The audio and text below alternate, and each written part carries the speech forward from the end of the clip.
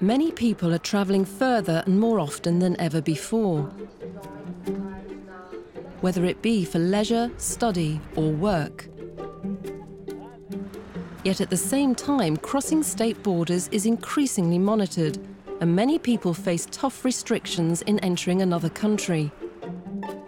And once within the borders of a country, there are further controls that migrants face. Their presence is monitored in many ways, such as through registration and reporting requirements, and the need to prove their identity and residence. The current attempt to control migration isn't that new. There have always been attempts to control migration, including internally. I suppose what's new is the fact that governments have more tools at their disposal for that control. Over recent years, laws and practices have been introduced to control and contain immigrant populations. New surveillance technologies are being used to police the state's external borders, but also to create and monitor internal borders within the state's boundaries. This has created categories of legal and illegal people for the purposes of state decisions about who can come and what they're entitled to do and receive when they're here. People have always migrated.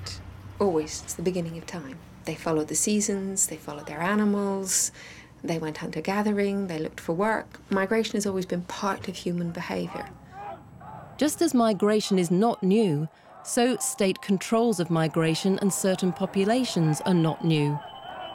Passport and visa systems have existed since medieval times. But it wasn't until the 20th century that having a passport became essential to moving between countries. These increased controls were supported by state immigration and social welfare policies. In Britain, the Aliens Act, passed in 1905, was introduced in response to the number of Jewish migrants arriving from Russia and Poland. Immigrants continued to arrive in Britain throughout the 20th century, and further restrictions were brought in, limiting entry and work opportunities to foreign nationals, as well as their entitlements to benefits and services. Modern immigration control, as we know it, really began in the post-war period, and what we've seen is a tendency for increasing control and also for very differentiated rights depending on how you enter as a migrant. The rights migrants have and the restrictions they face also depend on where they come from. Citizens of European Union member states are now able to move freely within the EU to travel, live and work.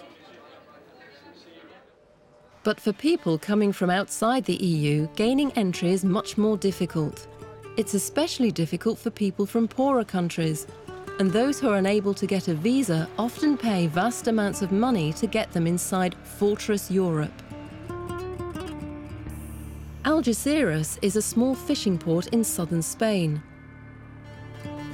It's just 14 miles across the sea to Africa, but the waters have the most dangerous currents in the Mediterranean. Although no accurate figures for illegal immigration exists, it's estimated that tens of thousands have entered the EU through this small port. One of these is Salif, a Senegalese immigrant who came to Europe with a plan to set up development projects to help his home country. He now runs a small voluntary organisation recycling old farm machinery and shipping it to Senegal. Entonces empezamos, y dije, bueno, ya está, yo me voy. Aquí ya se pasa, se pasa. Bueno, entonces cenamos, entonces a las 5 ya nos levantamos.